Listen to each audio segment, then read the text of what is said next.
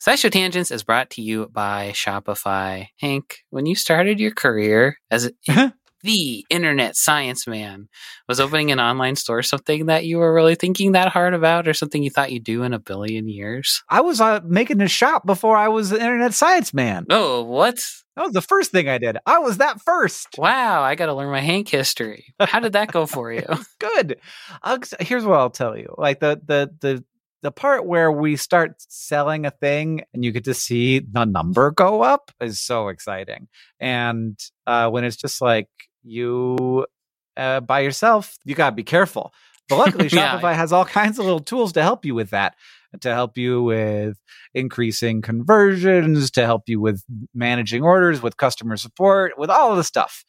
Because it's I don't know. It feels like the industry standard. And so there are all kinds of plugins that you can use to make your Shopify work for you in particular. That's right. Shopify is a global commerce platform that helps you sell at every stage of your business, from vlogging in your parents' basement to treading the boards of Carnegie Hall. Now, it was my basement. It was my basement of my own home that I was renting the downstairs of.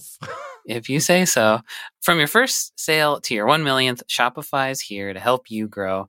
And they've got a proven track record, my friends. Shopify powers 10% of all e-commerce in the US and powers entrepreneurs in 175 countries. They have, as Hank mentioned, the internet's best converting checkout, 36% better on average compared to other leading commerce platforms.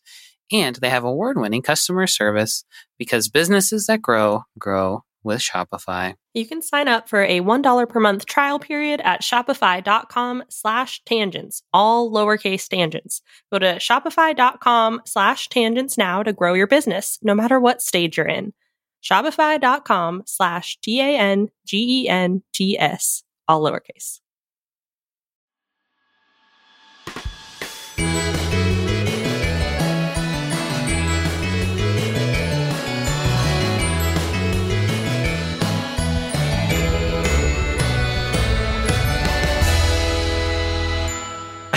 Welcome to SciShow Tangents, the lightly competitive knowledge showcase. I'm your host, Hank Green, and joining me this week, as always, is science expert Sari Riley. I feel like I need an asterisk next to my science expert for this episode, too.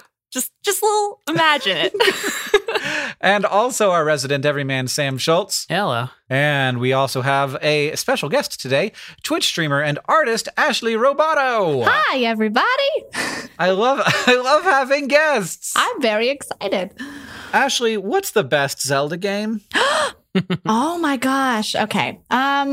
Considering this is a conversation I've had much today, I think personally, really? Yes.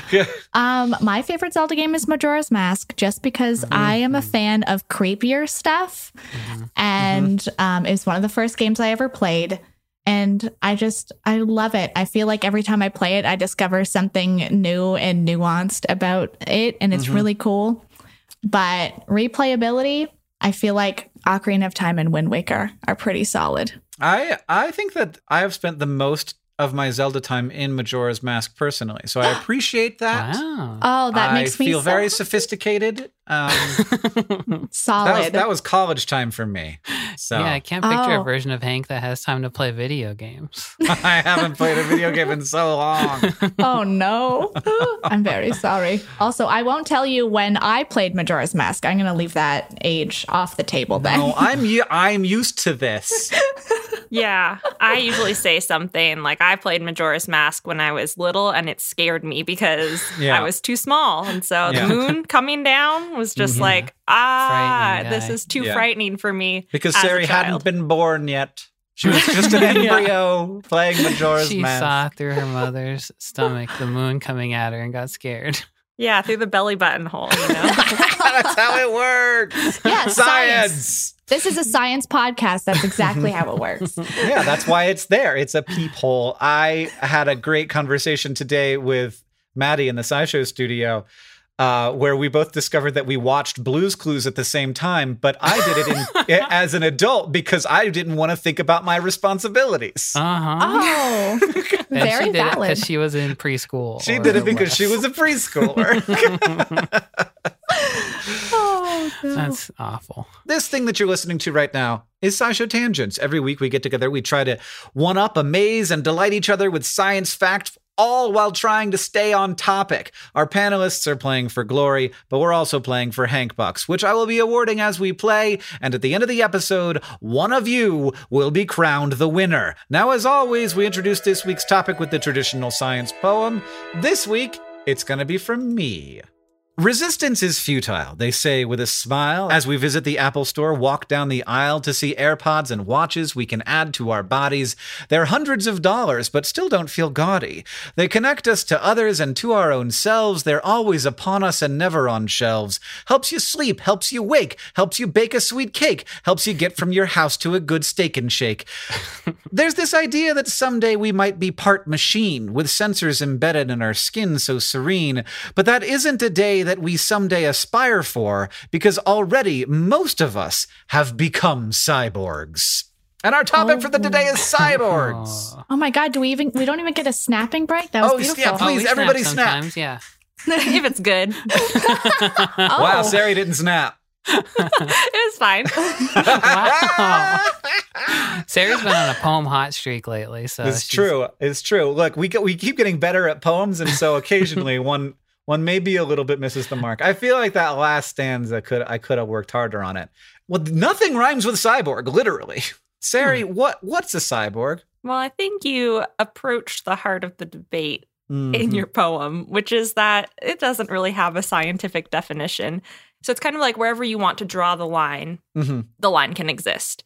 Right. But the principle of a cyborg is that it is like a shortened form of cybernetic, an organism, and is used to describe something that is part biological and part technical. And so for some people, it's like, well, we're riding a bicycle or we're wearing glasses, and that's like a piece of technology that is enhancing our physical form in some way. Yep. But some people are like, you need to have like the traditional sci-fi picture of a cyborg is someone with like a laser eye or a completely replaced chunk of their body that not only performs the function of that chunk, but like enhances it and is seamlessly integrated with the biological parts of their flesh, as opposed to like a phone that you hold in your hand. That was a little more broad than I have ever thought. And as soon as you said glasses, I just kind of sat here for the rest of the time thinking about it. That really makes me a cyborg. You're totally a cyborg. Yeah, that's like up to you to decide as a glasses wearer. Do you want to be a cyborg? I think it just sounds cooler. Yeah, but also what counts as technology, right? Like language is a kind of technology. So from that perspective, humans have kind of been cyborgs from the very beginning. That's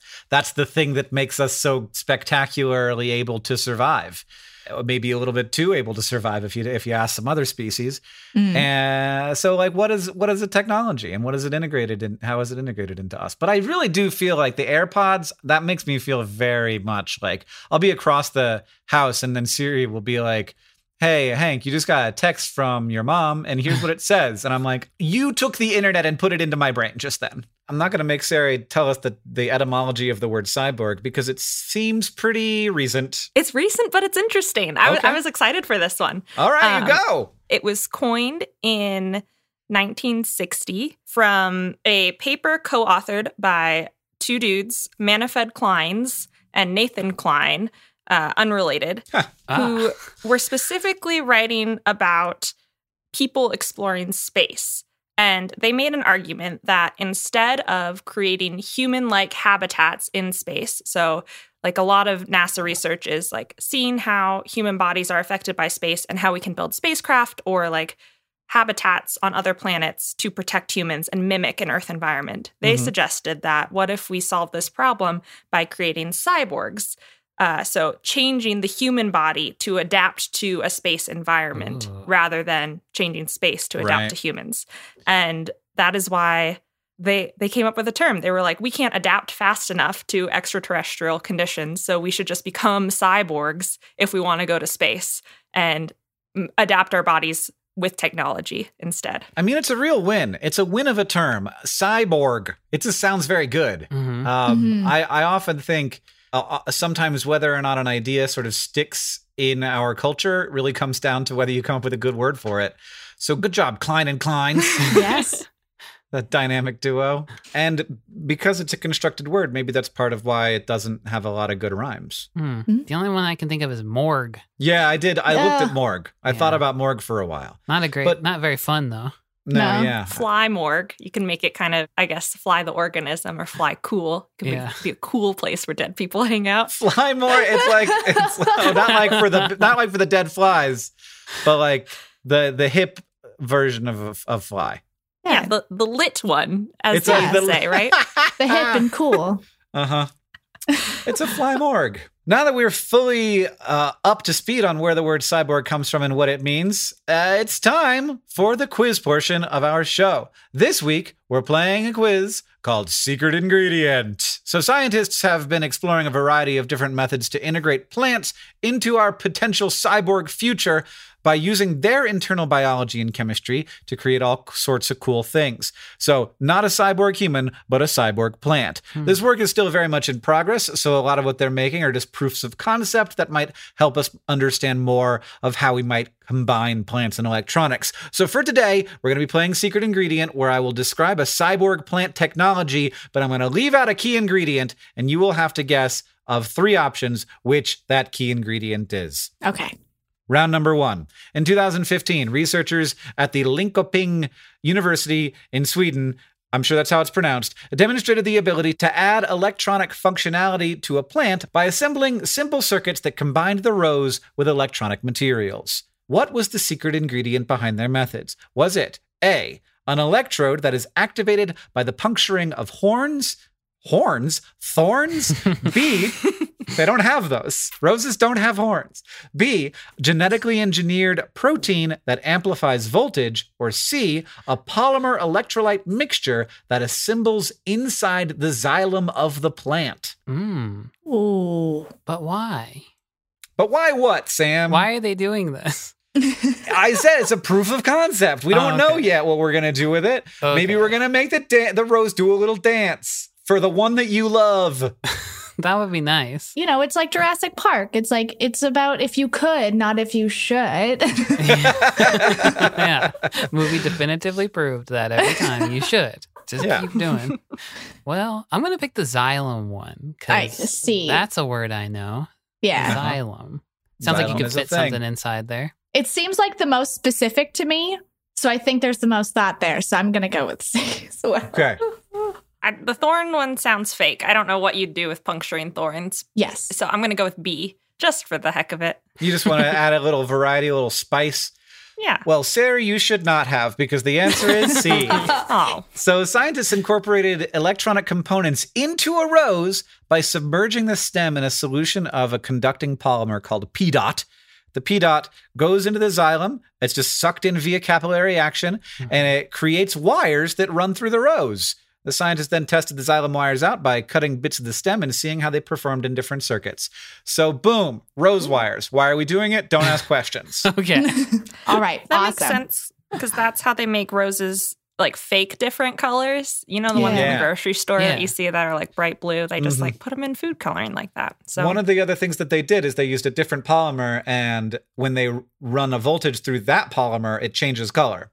So maybe that's what they're going to do. Coming to a flower shop near you, color-changing roses if you plug them in. Round number 2, everybody. Scientists at Nanyang Technological University in Singapore created a soft electrode that would allow them to monitor a plant as well as send electric signals to the plant to control its movement using a smartphone. To prove this concept would work, how did the team test out their system? Did they A, turn a Venus flytrap into a set of pliers that can grab onto little tiny wires? No. Or B, construct a braided structure out of grapevines by controlling the movement of the vines? Or C, pull a lever connected to a sunflower by controlling the plant's bending? Plants can move, and now we can make them move because we can't control ourselves. Yeah, but why? Yeah. Oh my gosh. See, it was super cool in theory, but now that we have like a practical application, I don't like it as much. It's creepy. Yeah. So my first thought when you said moving plants was sunflowers, because I know they move pretty dramatically to follow the sun. And like even watching them in our yard, like they rotate throughout the day. That's really cool. So I'm going to just go with that one because I've seen them move, and seeing is believing.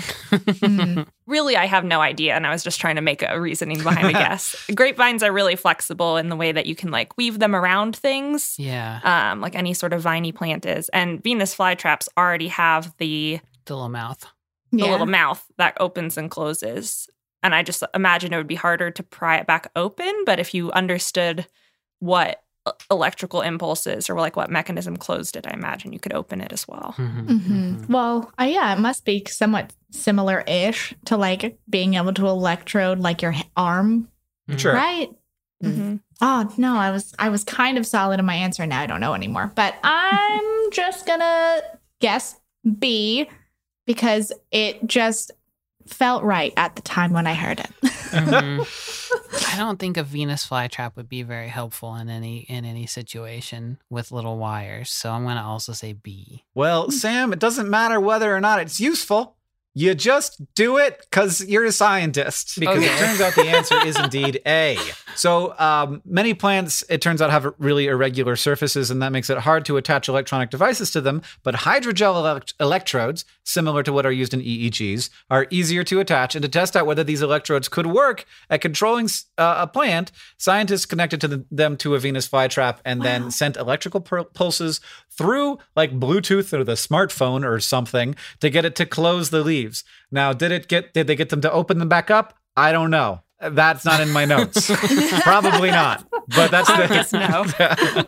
Then they connected the plant to a robotic arm, and they were able to get it to pick up a little wire. And look, it's just so you can get a headline out of it. That's the whole point. I guess so. Yeah, fair. And finally, round number 3. Scientists at MIT in the US connected electrodes to the stems, leaves, and ground of a potted plant, using the plant's own internal chemistry to send signals to a robot attached to the pot. The robot has a key part that allows it to respond to what the plant is feeling.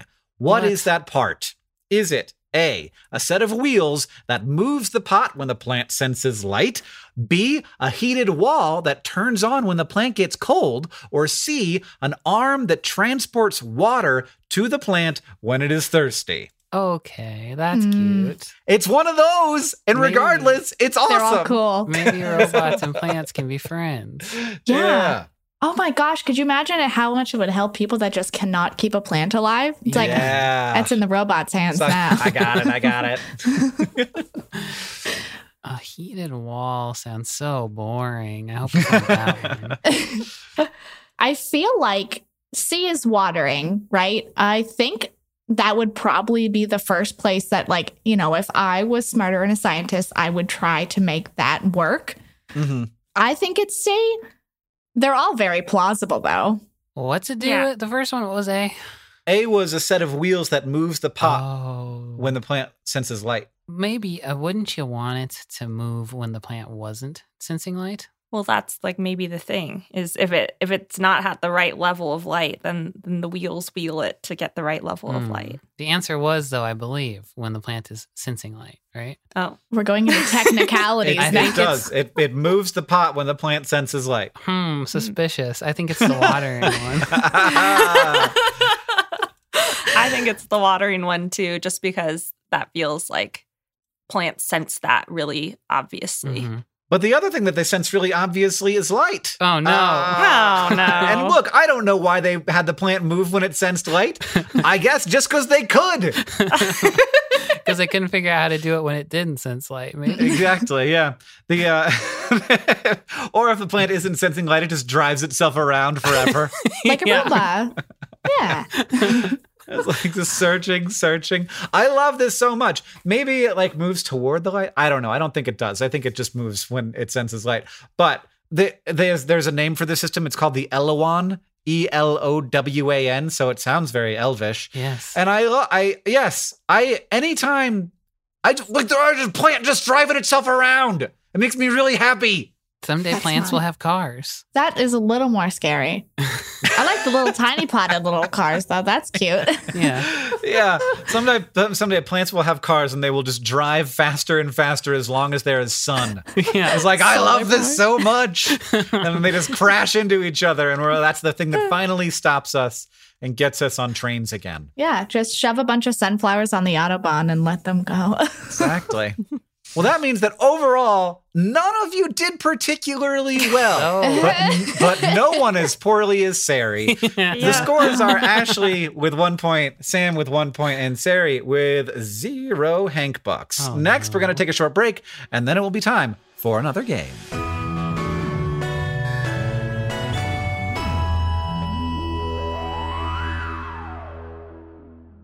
SciShow Tangents is brought to you by Rocket Money. If I asked you how many subscription services you had, you think you could name them all? And before you just start naming streaming apps, remember that basically everything has a subscription these days. Video games, dating apps, food delivery apps. It's a subscription service world. We're just living in it. And with all of these subscriptions, it can feel like money is just flying out of your account, and that, frankly, sucks. But Rocket Money can help. Rocket Money is a personal finance app that finds and cancels your unwanted subscriptions, monitors your spending, and helps lower your bills. Rocket Money can help you negotiate to lower some bills for you by up to 20%. Rocket Money has over 5 million users and has helped save its members an average of $720 a year, with over 500 million in total canceled subscriptions. Escape from the planet of the subscription services and stop wasting money on things you don't use. Cancel unwanted subscriptions by going to rocketmoney.com/tangents. That's rocketmoney.com/tangents. rocketmoney.com/tangents. SciShow Tangents is brought to you by Manukora honey. Merriam-Webster defines honey as a sweet, viscid material elaborated out of nectar of flowers in the honey sac of various bees. And that's all good and fine, but old Merriam and Webster used some words that I don't know and didn't really hit the mark when it comes to talking about Manukora honey. First off, Manukora isn't just sweet and viscid. It's got a rich, complex taste and a creamy, melt-in-your-mouth texture that you won't find in your average, everyday grocery store honey. And nectar of flowers doesn't cut it when you're talking about the nectar of the Manuka tea tree in New Zealand, the only nectar these bees feed on in the production of Manukora honey. In conclusion, Manukora ain't just your average boring dictionary defined honey. It's special honey. I know this firsthand. They sent us a jar, a squeeze bottle, and some honey sticks, and we've been sharing them around the office of their MGO 850 Plus, their best-selling honey. It's not the same. It's not what you're thinking of when you think of honey. Look, have you ever think to yourself, if like a company made grapes for the first time, we'd go nuts? I feel like honey is this way, where I'm like, if anybody like made this up, we'd be going out of our minds. But this is like if honey happened again. Did you like the honey, Sari? So I moved into a new place where there's no insulation in the walls. And so I've been drinking a lot of tea. And sometimes that tea needs a little bit of honey. And I initially poured in this honey thinking it was going to be grocery store honey. And then I was like, that's different. And now it's a little breakfast treat. It's a great breakfast treat because it's a little like it's for toast. I could put like this on my butter toast and I'm like, ooh, I'm having an experience. So Merriam-Webster also defines ultimate as the best or most extreme of its kind. Now that one fits Manukora to a T. Indulge in the best or most extreme sweet viscid material elaborated out of nectar of flowers in the honey sac of various bees from Manukora. If you head to manukora.com/tangents, you can get $25 off their starter kit, which comes with the MG 850 Plus Manuka honey, a free travel pack of honey sticks, a free wooden spoon, and also a free guidebook. That's manukora.com/tangents to get $25 off your starter kit.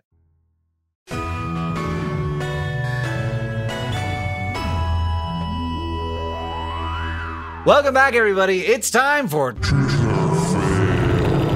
Contact lenses have a long history, including one contraption proposed in 1637 by René Descartes that involved filling a tube with water and placing the tube in contact with your eye. No, don't do it. Not in that time.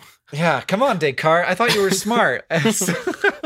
Fortunately, scientists and doctors have come up with a lot of advances since then, and many of us have been able to correct our vision thanks to the lenses that we put directly onto our eyes, which I haven't done since high school because I just didn't like how it felt.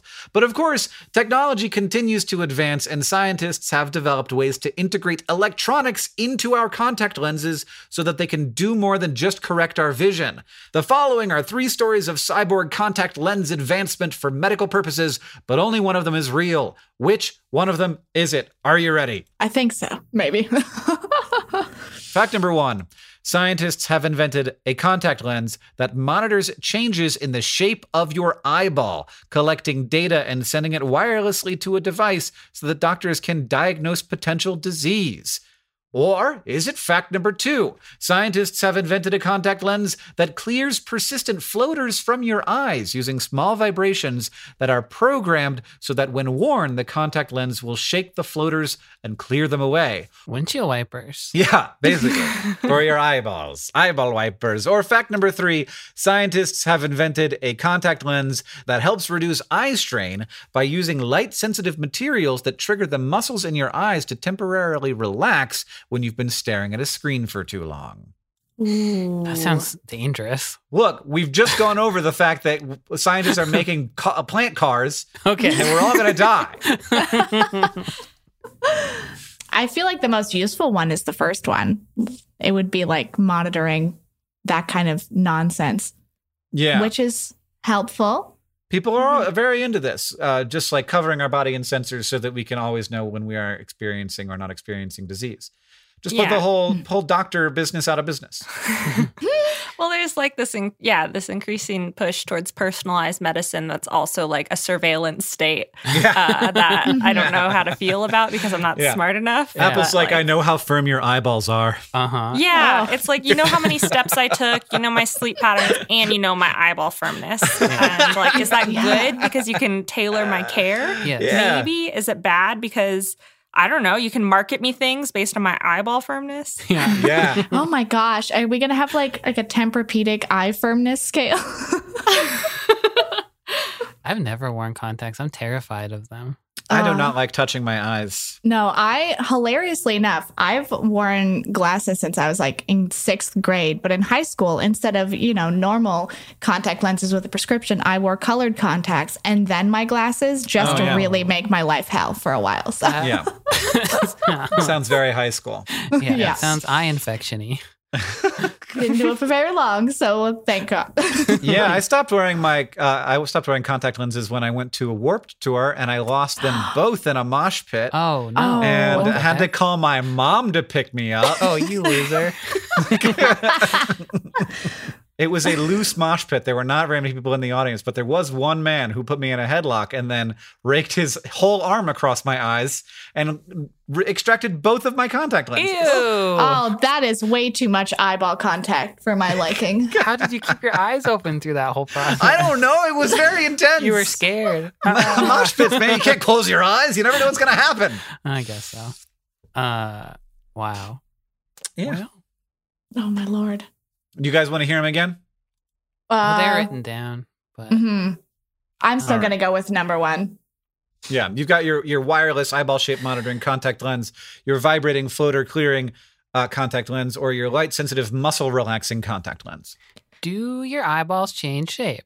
Yes. Yeah, they do. I guess when you squint, you're making them a different shape, huh? Well, like even when you focus on things. So this is another cool part. I read an interview with the guy who made up the term cyborg, and he's like, we already kind of are because like we get muscle feedback. This is a cool tangent. I wanted to work into the episode, so I'm glad you asked. Oh, you look so excited. We get muscle feedback. So if you think like, oh, I want to clench my fist, you can like feel that and like see the consequences of that.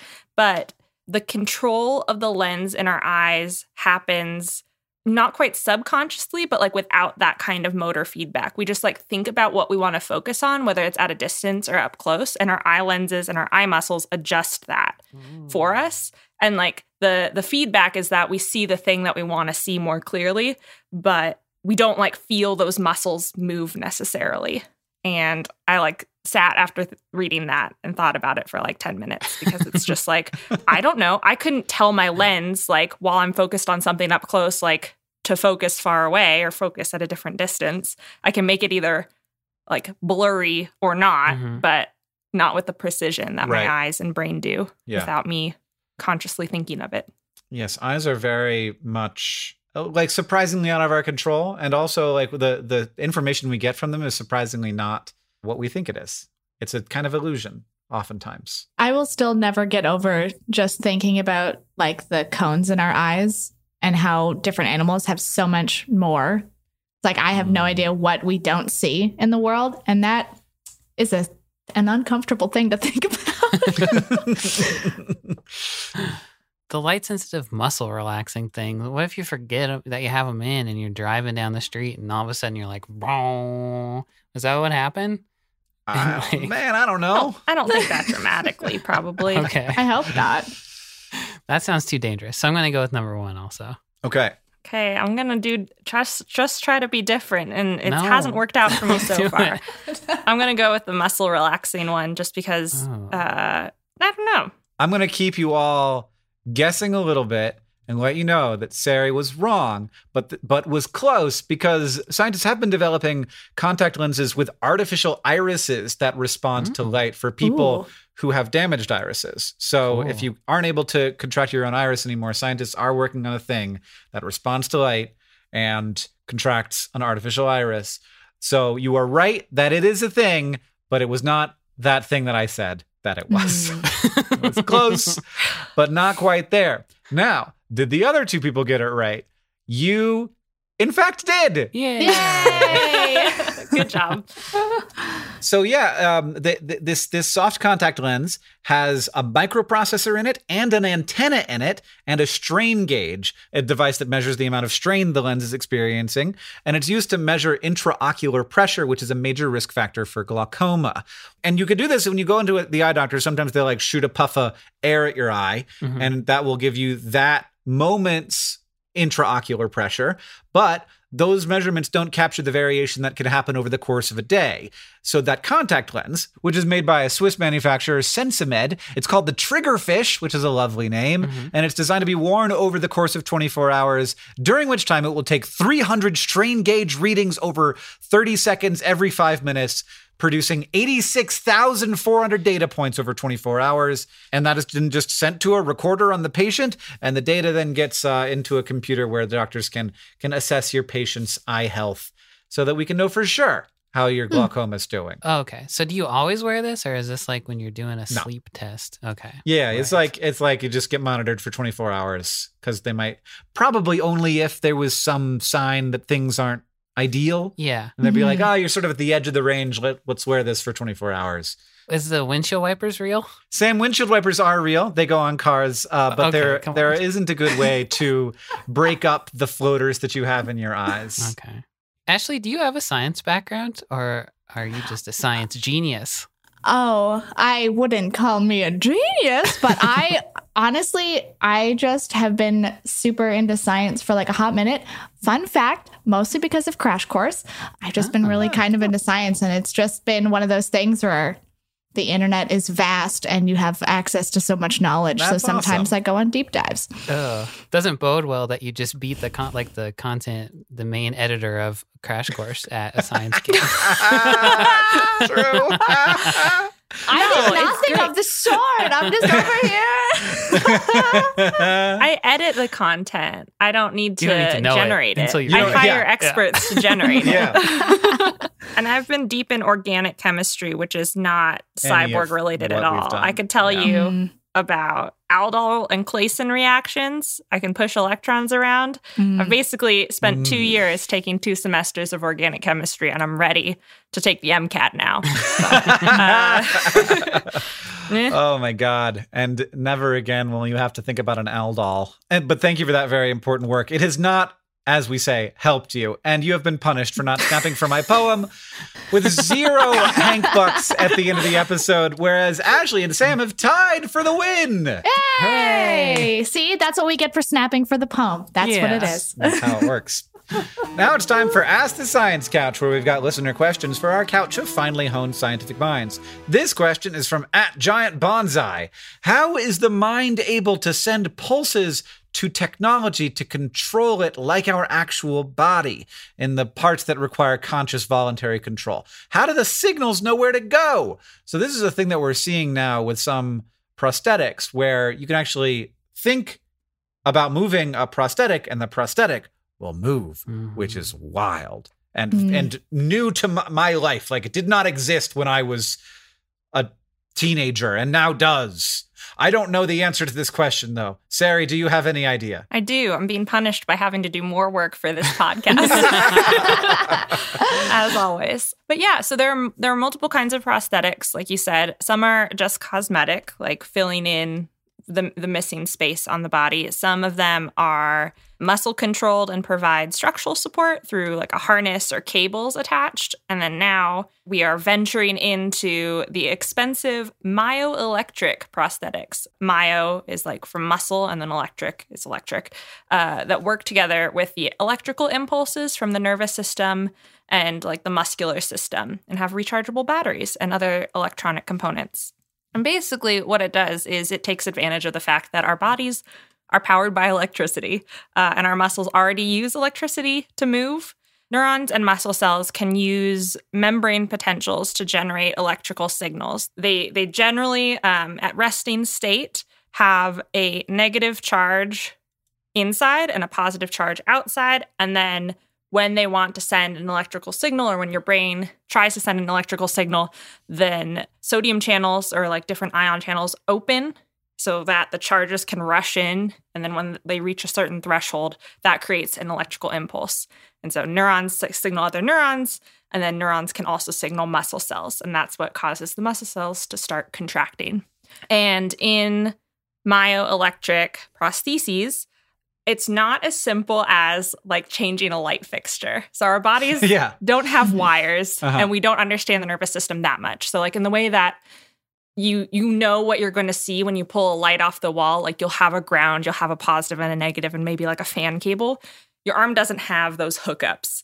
So it's like you don't have like this finger nerve goes here. We know where the muscles are, but when we're building a prosthesis that hooks up electrically, there are electrodes that sit over working muscles or active nerve areas that still do generate that electrical impulse. And that changes from person to person because different people have different kinds of nerve damage and different working areas of their body, so that when they move certain muscles in a certain way, and like they try and place the electrodes and program the response to the arm or leg or whatever limb is being replaced in such a way that when they flex certain muscles that mimic what they would have done with a biological limb, the microprocessor and the motors in the electronic prosthesis mirror that. If, for example, you had a prosthetic arm and you flexed a muscle that you typically would to clench your hand, then that would send a signal to the robot arm to clench. And it's very difficult to do, and a lot of them don't work very well, and people don't trust them super well because it's like everyone's body is different, and there's often like a really delayed reaction time where like if you think about clenching your hand, it's almost instantaneous. And when that doesn't happen instantaneously with a prosthetic, that becomes really discouraging for folks who are doing these like motor tests. And so there's a whole bunch of literature, not just about how they work, but how they work not well enough to be mass produced or like very usable for people because they get frustrated or like feel out of sync with it. To me, that seems like it might be like a pretty hard problem to overcome as well. It's just hard to, it's the nervous system is not electronics. And so that interface where you've got this like cool metal arm, like forearm sticking out of your elbow, does seem a bit of a ways away. How does the nerve impulse get through this skin? Is it just very close to the skin? Yeah, I think it's very close to the skin, in the way that you can kind of like with a defibrillator, you can put patches on the outside of the skin and restart a heart. Sure. I think the skin is conductive enough to transmit the electrical signal or transmit enough of an electrical signal to be read. Yeah, because in like, science fiction comic book cyborgs, it's just like the flesh just fuses into, but that is not how this works. We have to contain the body. It has to stay on the inside. Otherwise, there's going to be a lot of issues. Yeah. I think that part is definitely, I don't know. We've like sort of explored that territory, and I didn't research pacemakers and things like that. Like there is separate research into technology that integrates with organs safely. But it's not necessarily controlled. It like can help control the electrical impulse of the organ. So like a pacemaker helps you regulate your heartbeat, but is not in turn controlled by your heart. Like you're not thinking about it. It's just a battery that's ticking along. One day at a time, science. I have faith in you. But the bad news is I will die. Probably before you finish that job. Wow. Put your brain in a jar and then put wheels on it, and then it'll drive toward the light. Yeah, there you go. If you want to ask the Science Couch your question, you can follow us on Twitter at SciShow Tangents, where we'll tweet out topics for upcoming episodes every week. Thank you to at Judah Kraz, at Mala Monster, and everybody else who tweeted us your questions for this episode. Ashley, thank you so much for joining us. If you want more Ashley Roboto, where can they go for that? Thank you so much for having me. It was an absolute pleasure to be here. Oh my gosh, I am just buzzing with excitement that I was even here with y'all. It was a great time. If y'all want more of my content, I stream Monday, Tuesday, Thursday, and Friday on Twitch at twitch.tv/Ashley Roboto, and just at Ashley Roboto is where you can find me anywhere. Twitter, TikTok, Instagram, all those. I'm everywhere. Thank you so much, Ashley. If you like this show and you want to help us out, it's super easy to do that. You could subscribe on your podcast app of choice. If you're new and you were just coming to listen to Ashley, you can also go to patreon.com/SciShowTangents and become a patron and get access to things like our newsletter and our bonus episodes of our show. Second, you can leave us a review wherever you listen. That helps us know what you like about the show and helps other people know how great we are. And finally, if you want to show your love for SciShow Tangents, just tell people about us. Thank you for joining us. I've been Hank Green. I've been Sari Riley. I've been Sam Schultz. I've been Ashley Roboto. Hi.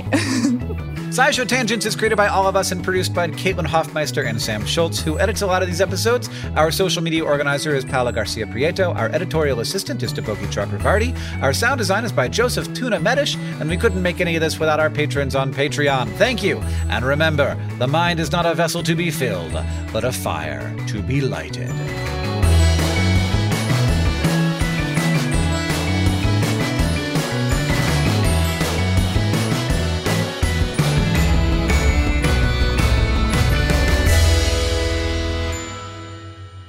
But one more thing.